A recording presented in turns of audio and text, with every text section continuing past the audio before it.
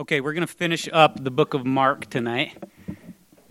And if you've been with us, we've been walking through this book, trying to wrap our minds around what God wants us to understand and learn, and what the author, Mark, his style and his format, and what questions he's trying to get us to contemplate. So tonight we're talking about the resurrection of Jesus Christ. And I'm going to start just by reading the first part of Mark 16. When the Sabbath was past, Mary Magdalene and Mary the mother of James and Salome bought spices so that they might go and anoint Christ. And very early on the first day of the week, when the sun had risen, they went to the tomb.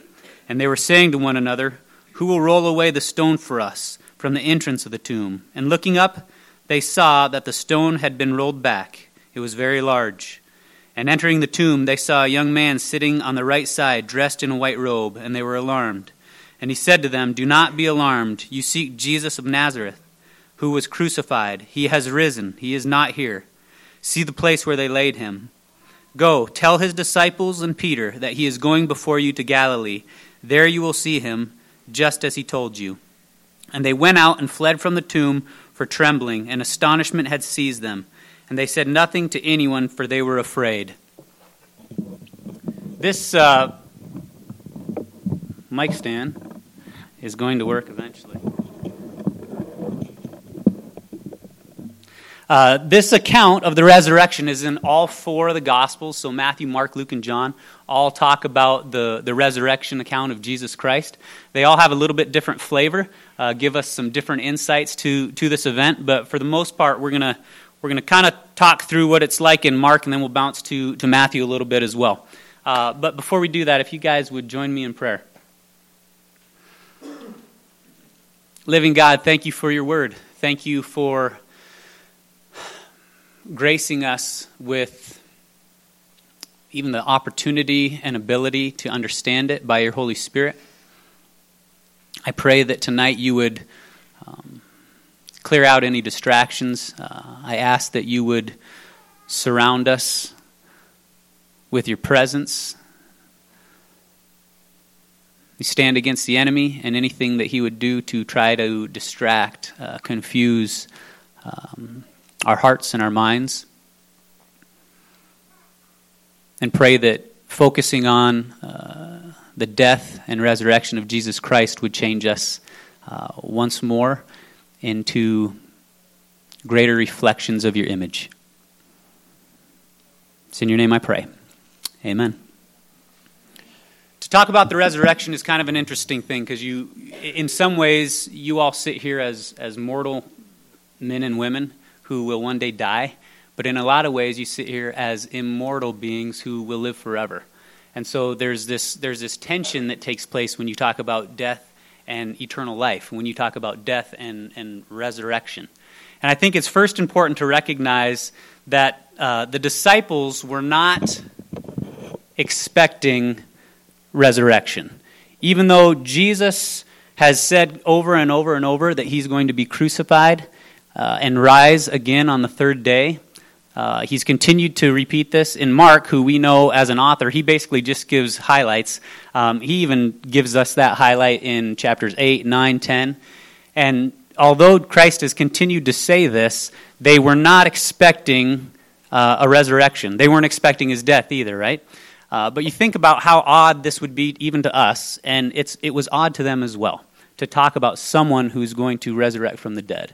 And so we get insight into that, considering even though he told them on the third day he would rise, this is the third day, and Scripture doesn't record any account of the disciples saying, "Hey, you know what? Maybe we should just go check. Maybe we should go at least take a look," because remember what he said? I mean, it's not on their radar. I think they're still kind of in shock from his death, in shock from his crucifixion. That was an incredible night, a dramatic night for them. Remember, they're all fleeing. They're denying him. There's a lot going on, and I think they don't know what to do now. Also, you get this account of the women, the Marys, who are bringing spices to anoint a dead body. So they fully expect to come and see their dead rabbi. But yet when they get there, we have this incredible account of an angel who declares to them, he's not here, he's risen.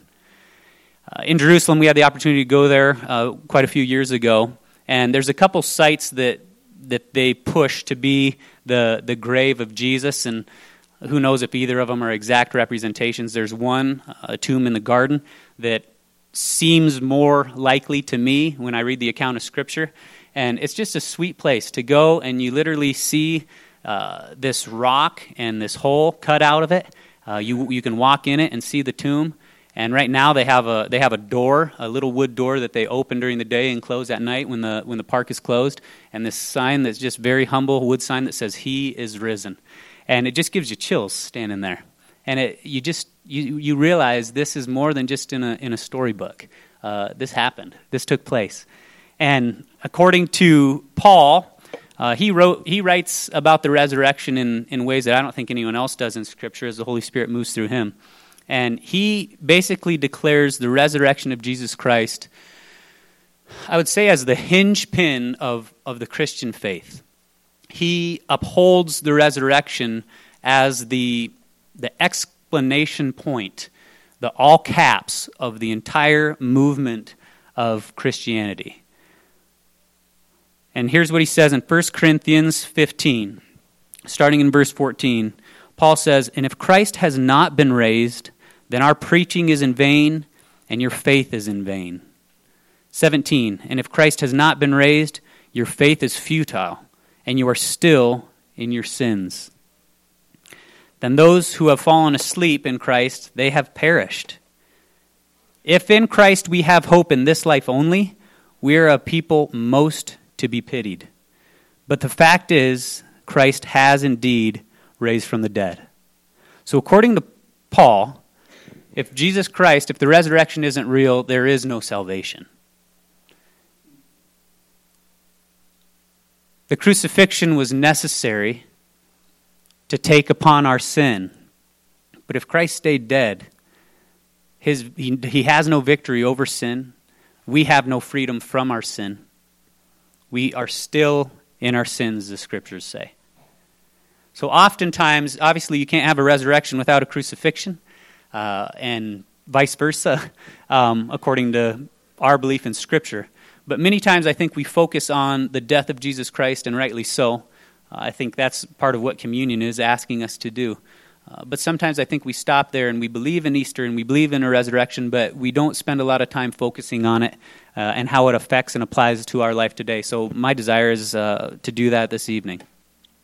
So if this is the hinge pin of our faith, let's look at some evidences. Obviously, I believe the fact that many in this room have full assurance that Jesus Christ, in fact, is alive, that Jesus Christ, in fact, has raised from the dead, but that goes against all logic. And yet, there's many in this room who would go to the grave, who would die for that. To me, that says something. To me, that says that the Holy Spirit is at work. That we're not ready to die for things that are completely unnormal or illogical, unless there's something miraculous taking place. But at the same time, belief in the resurrection isn't just completely blind, ignorant faith. It's grounded in some things. And so, a couple evidences of the resurrection. First, you have the empty tomb. We just read about it in Mark. I'm going to read about it from a little bit different perspective in Matthew, where same situation, right? The women come to the tomb expecting to find Jesus. And in Matthew it says, "There was a great earthquake, for an angel of the Lord descended from heaven and came back and rolled the stone and sat upon it. And his appearance was like lightning, and his clothing as white as snow." And then listen to the reaction of the guards. "And for fear of him, the guards trembled and became like dead men." So these guards are exposed to this earthquake. They're exposed to this angel on some level. And it says they became like dead men. But they have a problem because they realize the tomb is empty. And the religious leaders and the people who were adamant about killing Jesus and crucifying Jesus are not going to be happy. They're doing everything they can to put a stop to Christianity. Followers of Christ. Certainly they believed in Yahweh and God in the Old Testament, but remember, they did not believe that Christ was the promised Messiah. So they hate this movement, they hate him, and they hate everyone involved, so they crucify him. And all of a sudden they have an empty tomb on their hands. So they tell the guards, they go back and they report to the chief priest all the things that have taken place. And when they assembled the elders to take counsel, they gave the guards a sufficient sum of money and said, "You start a rumor, tell the people that his disciples came by night and stole him away while you were sleeping. And if this comes to the governor's ears, because if you fall asleep on guard, you are executed." And so that's kind of a scary proposition for, doesn't matter how much money you have if you're dead, right? And he says, here's the deal, we have your back. If this comes to the governor's ears, we'll satisfy him and we'll keep you out of trouble. So the guards took the money and did as they were directed. And the story has spread among the Jews to this day, the day when these things were written. So the first problem of these people is they have an empty tomb on their hands and they got to figure out what to do about it. So they will quickly decide, throw money at them, start a rumor, the disciples stole it. You realize if they could have discovered or found the dead body of Jesus Christ, all they had to do was march that dead body through the streets of Jerusalem on the third day, on the fourth day, and Christianity doesn't exist. So if there really was a dead body and you had all of these enemies of this movement, it was very easy to put a stop to. But it never happened because there was no dead body. Scripture says that after the resurrection, Christ appeared to hundreds of people. So if this was just a group of people who were either making a story up, or perhaps they were hallucinating, or who just out of their minds, Scripture gives account. I believe, at least in the Gospels, there's about 7 different accounts that are told of Christ appearing, the details of. And it says for a period of 40 days, he appeared to various people. And at one point, he appeared to over 500 people at one time. And when Paul wrote the fact that he appeared to 500 people, he's writing and he says, actually, many of these witnesses are still alive. Essentially, if you want to test me on what we're proclaiming, and we would, right? If we heard about this, we'd want to know if this was true. And so Paul says, if you want to test me, many of them are still alive. Go ask them. Here's some of their names. Go talk to them. And see if you can convince them that this hasn't happened. One of the, I think, sweetest observations of this is the way that the resurrections changed the disciples. If you'll remember, the night that as Jesus is going into Jerusalem, they all got pretty big chests and they're strutting and they're thinking, all right, presidential campaign, we're getting ready to win. Once Jesus starts to show them and they start to grasp the fact that, wait a minute, he's hanging on a cross and he's dying. Or when he's betrayed before that, what do? They flee. They turn into cowards. They run. They deny him. They're scared for their lives. And then they go shut themselves up and they hide for fear of the enemies of Jesus are going to be the enemies of them as well. But all of a sudden, you get a group of people that the disciples go from cowardice to people who are willing to die horrific deaths for their faith. Something happened. They saw something. They were exposed to something that strengthened their faith in a way that at least 10 of the 11 disciples were martyred. Severe deaths for proclaiming that Jesus Christ has in fact risen. We've talked before about there was a lot of messianic movements during the time of Jesus, people who would proclaim to be the Messiah around Jerusalem. And all of those movements that we have recorded, the leader dies and the movement dies very quickly, soon after that. Christianity, the leader dies, and then within 300 years, it's exploded throughout the entire Roman Empire. The movement didn't die because the leader raised from the dead. And obviously, we have the effects of this today.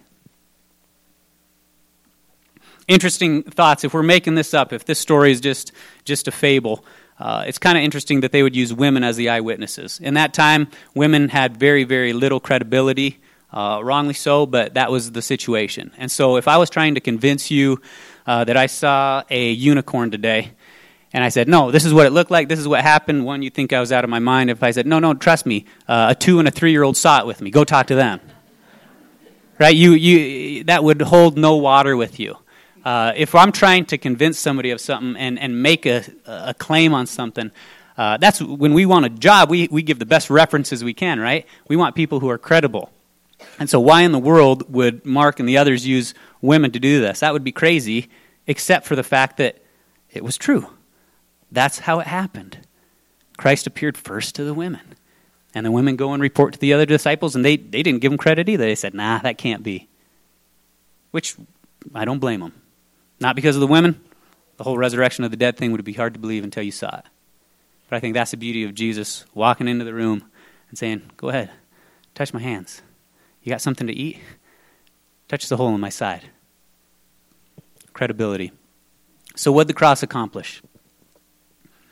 Revelation 21:5, the claim that Jesus declares is, behold, I am making all things new. Where I believe the resurrection is where Jesus Christ conquered sin and conquered death for all time. Isaiah 35:4 says, to those who have anxious hearts, be strong, fear not, behold, your God will come with vengeance, and with the recompense of God he will come to save you. 1 Corinthians 15:54-56 says, death is swallowed up in victory. O death, where is your victory? O death, where is your sting? But the sting of death is sin, and the power of sin is the law. But thanks be to God who gives us victory through our Lord Jesus Christ. I see the resurrection. In some senses, I see this is where Christ has his boot on the neck of Satan. And though Satan still has power that God has given him in this age that we're living in, that we're completed spiritually, but we're not yet complete in every sense of the way. We have entered rest, but we haven't entered into eternal rest. I think God still has his foot on the enemy. But for whatever reason, and for perfect reasons, the enemy still has breath. But I think when you spend time thinking of the resurrection of Jesus, when he declares it is finished, paid in full, I believe that's his victory chant that will echo through all eternity. And so now we're in this interesting time that we can declare that and we can claim that in a spiritual sense, but yet I'm not completely... Sin, even though it's been conquered, it still affects my life. It still affects your life. It still affects my mind. It still affects my body. But the beauty is the lasting power of sin is gone. Isaiah 25:8 says that he will swallow up death forever. There's a great picture of this in Colossians 2:15. We've talked about it before, where it says, having canceled out a certificate of debt consisting the decrees against us, which was hostile to us, he has taken it out of the way, nailing it to the cross. And when he has disarmed the rulers and authorities, he made a public display of them, having triumphed over them through him. Again, I get visuals God gives me sometimes, and I get this picture of Christ in his ascension, entering heaven, in some senses, not on a donkey this time, but perhaps in a chariot. And he's got two bodies. He's got two enemies being dragged in the dirt behind him. And that's sin and death. And specifically, that's my sin and my death. That I'm experiencing turmoil from now. But with eternal eyes, those things are face dust to the ground. And if you put your faith in Jesus Christ, you as well. God uses what he hates to accomplish what he loves. God takes dead things and he brings them to life. That's his signature move, right? Those scars that the disciples thought were ruining their lives, those scars were saving their lives. At that point, little did they know that death would not hold the creator of all things. 2 Corinthians 2:14 says, but thanks be to God who always leads us as captives in Christ's triumphal procession and uses us to spread the aroma of the knowledge of him everywhere. So I believe this accomplished as we think about that edict where it says that our sin was nailed to the cross and Christ declared paid in full, no more debt for us. You think about what we were saved from. Scripture in Romans 6:23 says that the wages of sin or the debt of sin is death. The wrath of God to be poured out. That's what I earned. I was in opposition of God. I was an enemy of God when he paid the penalty for me. And so it says I am free from that penalty. You will know the truth, and the truth will set you free. Romans 8:2 says, because through Christ, the law of the Spirit who gives life has set you free from the law of death. So if there's a cosmic courtroom and God is the judge,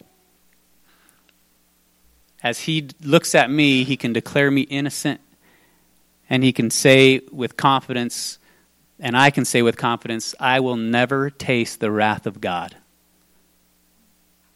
Praise Jesus. That one day the wrath of God will be poured out on all evil. One day it will not be contained.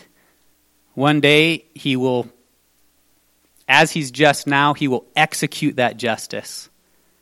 And every single one of us should have been in the way of that consuming fire. But because Christ chose to be burned, every single one of us should have been decapitated by the holy sword. But because Christ took on the sword, we will never taste that. Certainly we taste effects of sin in a fallen world. Certainly we taste the discipline of God. But never, ever, ever the punishment and wrath and penalty due us. Because of his death and because of his resurrection. Also, we're free from the power of sin. What does that mean? The Bible talks about sin at one point reigned over us. It was our authority. Whether we knew it or not, it had full control and authority to govern our lives. Before faith in Jesus Christ, and when that forgiveness and that freedom from the power of sin is removed from us, we can't not sin. We can do a lot of good-looking things. But somehow, some way or another, all of that stuff is for our sake. All of that stuff is continued to be consumed with our selfishness. Our acts of charity are so that we would feel better. Now, certainly, as a born-again believer, you can commit acts of charity and feel better. But hopefully it's for their sake, not ours. Romans 6:5 says, for we have been united with Christ in a death like his. We shall certainly be united with him in a resurrection like his.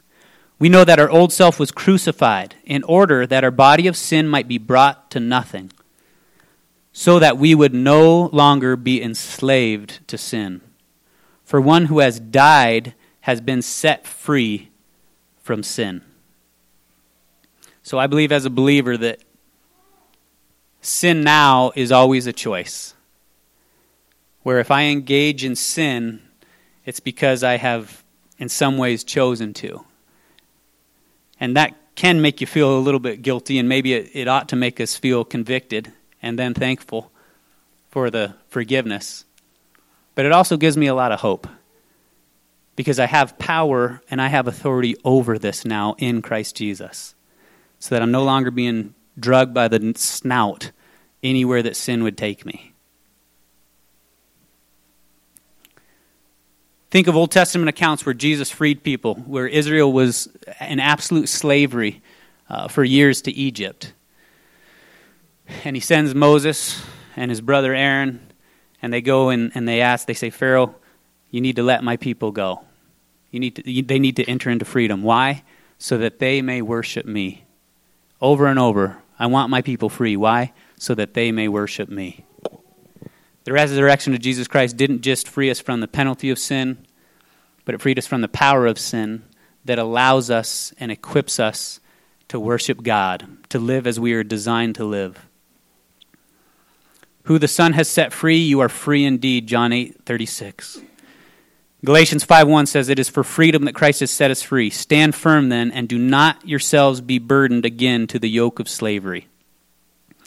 See, the reality is, if you're a Christian, you are free from these things. But God, in our process of sanctification and in our process of refinement, he wants what's true to be experienced. He wants what's true to be applicable in our lives. There's an old story in our country when slavery was abolished. And there were still, so truthfully, legally, in the United States, the slaves were free. They could no longer be owned by individuals against their will. But around the South, there was many slave plantations that knew nothing about this. And if you're a certain kind of slave owner, you're not going to tell your slaves about these things. And they didn't have the internet back then, and slaves didn't have access to a lot. And so there's an interview that's reported that a man came down to one of these plantations, and he grabbed one of the slaves, and he says, "Sir, tell us how you feel about Abraham Lincoln, and tell us how you feel about freedom." And the guy was just confused, and he said, "I don't know nothing about Abraham Lincoln, and I don't know nothing about freedom." Where positionally, he was a free man. Experientially, he wasn't. And unfortunately, the enemy has continued to deceive Christians of the fact of their forgiveness, and continue to deceive Christians of the fact that their old self is dead and Christ has made them brand new. I love the story of Lazarus, where here's a dead friend of Jesus's. And Jesus comes and raises Lazarus from the grave, and he says, "Lazarus, come forth." And so as soon as Lazarus comes forth, he has his burial wrappings on, right? I mean, he's still walking kind of like I do. He wobbles out there, and the first thing that Jesus tells people is, "Go take off that man's burial clothes, because they are not fitting anymore. This man is alive." And I think it is time for us Christians to take off our dead men clothes. We need to stop acting like dead men. We need to stop acting like slaves to sin. I have no desire to empower your flesh. I have no desire for you to get a big head and a barrel chest as if this was anything that we accomplished on our own. But I realize that it is just as prideful to not accept what Christ has done and declared for me. And so whether you take the slant of arrogance and haughtiness, where God wants to break you from that, or whether you take this kind of false humility of self-hatred and defeatism, either way, you're holding yourself up against God, and either way is steeped in pride. So if you guys want to, let's do a little exercise. I want you to remember this. We did this about 2 years ago. Some of you will remember. But if you're up for it, or if you're willing, I want you to stand up. And if you have babies in your hands, don't drop your babies.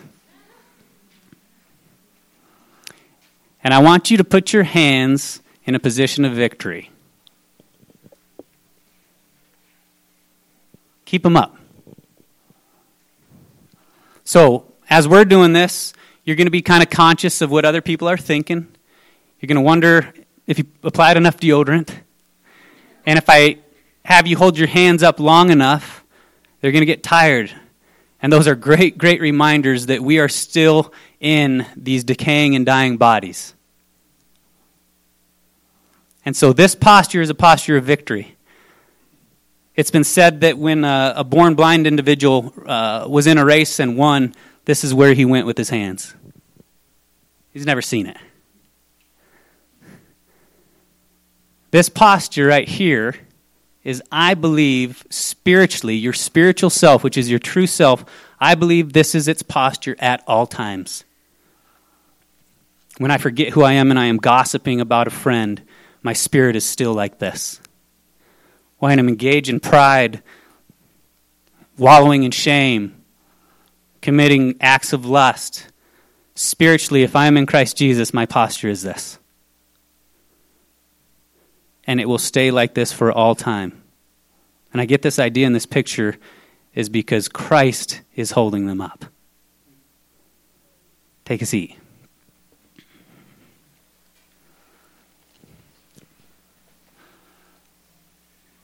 Again, what I think this does application-wise is temptation will continue to befall us. Temptation will continue to be in front of us and placed over us. And if I think I'm still, as the Old Testament uses, if I think I'm still a prostitute, if I think I'm still a whore, over time I'll start to live that out. But Jesus doesn't just say, hey, I'm not going to charge you for your prostitution. I'm not going to arrest you for your whoring. I'm going to take you from that and I'm going to make you a queen. It would have been enough for Christ just to cleanse our name, but he gave us his. And I think when we dwell on that and we remind each other of that, that's when we have victory over sin.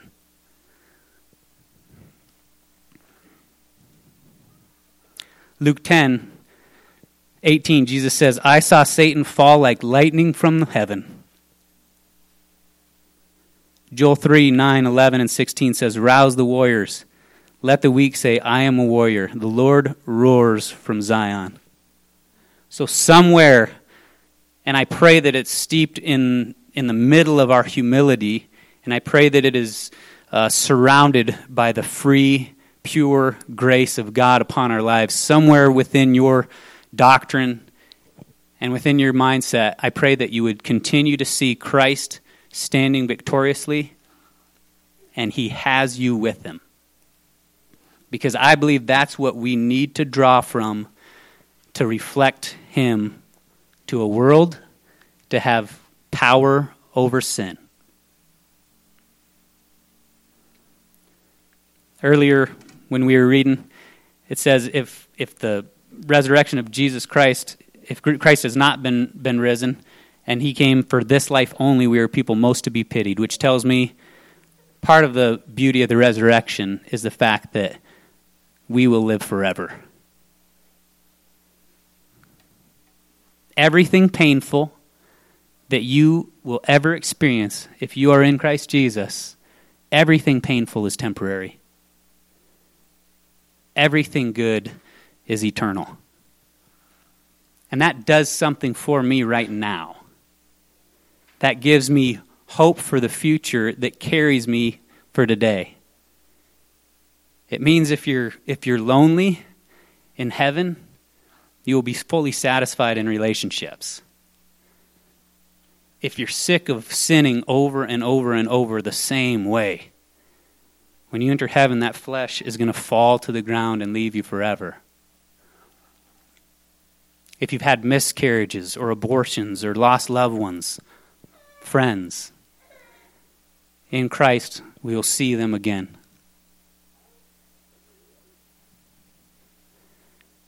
When you know that, you have hope for the future, you have purpose for the present, and you can endure anything that the world will throw at you.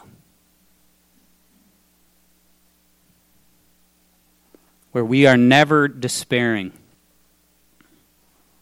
Most of you have walked with me through my broken body journey, walked with a lot of us through our broken body journeys, and again, it's always, you pray a lot about, you've been exposed so much to that, you don't want to bring it up a whole lot. You don't want to keep talking about the same thing. But at the same time, I feel like we've been, those of us who have experienced the love of the body, you have grieved with us so much and you have celebrated with us so much, I think sometimes it's fitting. And so for me to not be able to run, to not be able to do the things that I love to do, has been hard. But the resurrection of Jesus Christ is what makes it okay.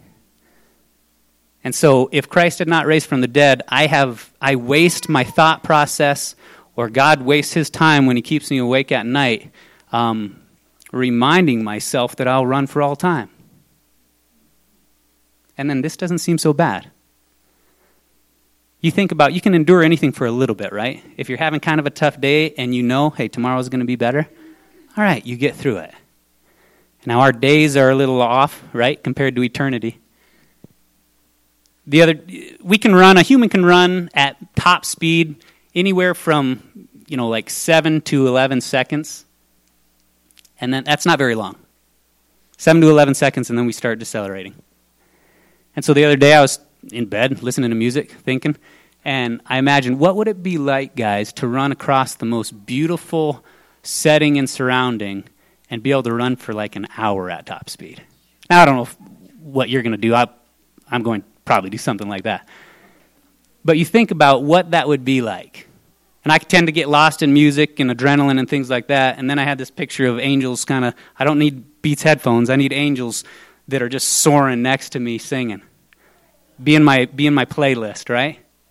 And for the first 3 years, I don't need a destination. I just want to do that. And then at some point, maybe we'll run to your house or something like that. I don't know if that's what it's going to be like. But I'm telling you, that's more than just fantasy. Now, the details, maybe I'm off my rocker, I don't know.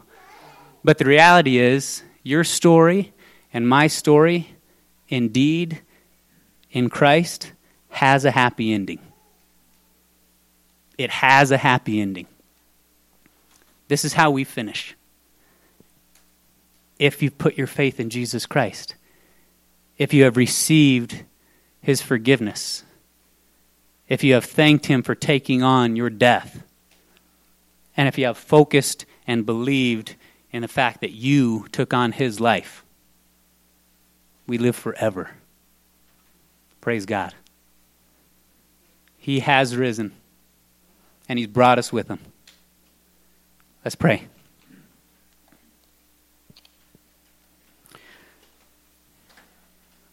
Father, thank you so much for really just gracing us with faith, even though I don't understand all this, and to try to wrap my mind around God becoming a man and dying for me I don't have the capacity to fully grasp that. But I do believe that by your grace, you have given us portions of faith to trust some of it. And so I pray for all of us that you would just deepen that you would make that real. I pray for the salvation of those who are still enemies of God, who are in opposition of God. Open their eyes that they might see. Those of us who you have plucked from that, I pray that we would experience that every day. I pray that we would be quick and good at reminding each other of that. And I pray that it would produce a boldness in the way that we live, and a rest and a peace and a freedom. And I pray that it would produce humility that would, in some ways, just break us every time. Thank you. Amen.